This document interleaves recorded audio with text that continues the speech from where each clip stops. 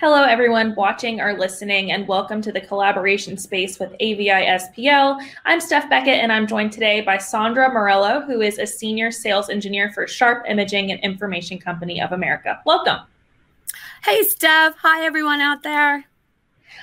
So we're going to spend the next few minutes just kind of hitting all the top kind of terms of 2020, all the things that we've seen and heard in the news lately. So talking about the new normal and hybrid collaboration. So I wanted to start off and just ask you a little bit about collaboration, because it is a word that could mean just about anything. But at the end of the day, it's about really working the best you possibly can with your coworkers, in our industry at least. So since many of us are getting ready to head back into the office or are already here, what are some things that are important when creating a collaborative environment in the office?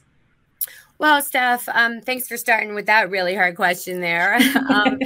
I think the first thing to think about is you've identified what the solution is, a collaborative solution, right? But the second key is understanding the audience and who's utilizing the solution, whether it's students, whether it's customers, vendors, whether it's internal employees, and how they collaborate. So while we understand the definition of collaborate, some may choose to do video conferencing, others may choose touch, some prefer mirroring and casting information. So it's really identifying the needs of the individuals that'll be utilizing the solution and keeping that flexibility, because all of our needs aren't the same. For sure. And I wanted to talk about touch really quick, because that's a technology that's constantly seen and used in a collaborative environment. But is that going to be going away in the office? Like, are people okay wanting to touch things that they've seen and known other people have touched? And that kind of makes me a little bit nervous now. So I'm interested to see what your take is on that. Well, that's like one of my favorite questions to answer. And I get it all the time. And I say, do you have a cell phone in your pocket? Is it a touch screen? And then people look at me and start laughing. Where's she going with this? Yeah. So we've become very accustomed to touch screens, and we kind of expect it in a sense, whether you're walking in a mall, whether you're going to present, or even think about a healthcare setting, like a directory to find your way around a healthcare facility. So I would say, if I was looking in a crystal ball, I don't believe touch is going away. But just like with collaboration, there are individual needs. Some people, like Steph, you may touch a screen and then turn around and reach in your pocket and grab some hand sanitizers. Others will look at touch and say, by being able to interact with that screen on my own, it means that I don't need to have face-to-face contact with an individual. I'll lean towards the touch screen. So I think you're going to see more and more technology implemented in these devices, whether it's facial recognition or voice talk to. But I would say I don't think touch is going anywhere, Steph. Okay.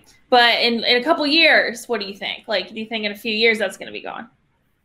Again, I think that it comes down to individuals will make their choices over time, and it'll be a combination. I love touch screens. I love, interacting with it, and we are truly in a immersive era. So how about if we set this call up in 2 years and I can say, yeah, I told you they're not going anywhere. Yeah. Okay. Fair enough. Okay. My final question is about Sharp specifically, because I know that Sharp talks a lot about keeping it simple, and simplicity is honestly not a thing that our industry does a lot, because solutions, they get really robust and really big, and with that they get complicated. So tell me a little bit about what Sharp means when it says keep it simple. Okay, so our interactive displays, like our Windows collaboration display or our Sharp interactive Aquis boards, we really lean towards that open architecture or open platform, if you will, which really allows individuals to take advantage of that BYOD, bring your own device. Their software seamlessly integrates, so it becomes a solution that they are used to working. Let's put it this way, Steph. The devices are as intelligent or as limited as the device that's driving it, which ultimately it's the end user's device. So you have a greater adaptation rate and that comfort. I mean, after all, think about this. COVID-19 had so many people working from home and learning their devices. The last thing we want to do is make the classroom or make that meeting space complicated by learning new hardware and new software. And there's another piece in AV, now that it's AV and IT that's kind of come together for a solution, there's a lot of wires going on. Yes. What do you connect with, especially if you're a hybrid employee only in the office, say 6 times a month? Something like with the Windows Collaboration display by Sharp, one single wire allows your system from video, audio, touch to be up and running. It's one single cable. So that's what we mean by simplicity. It really comes down to the user experience. Well, great. Thank you so much, Sandra. I wanted to thank you for being here with me and joining me this afternoon. And by the way, I'm Steph Beckett, and this is AVI SPL's Collaboration Space, and we will see you next time.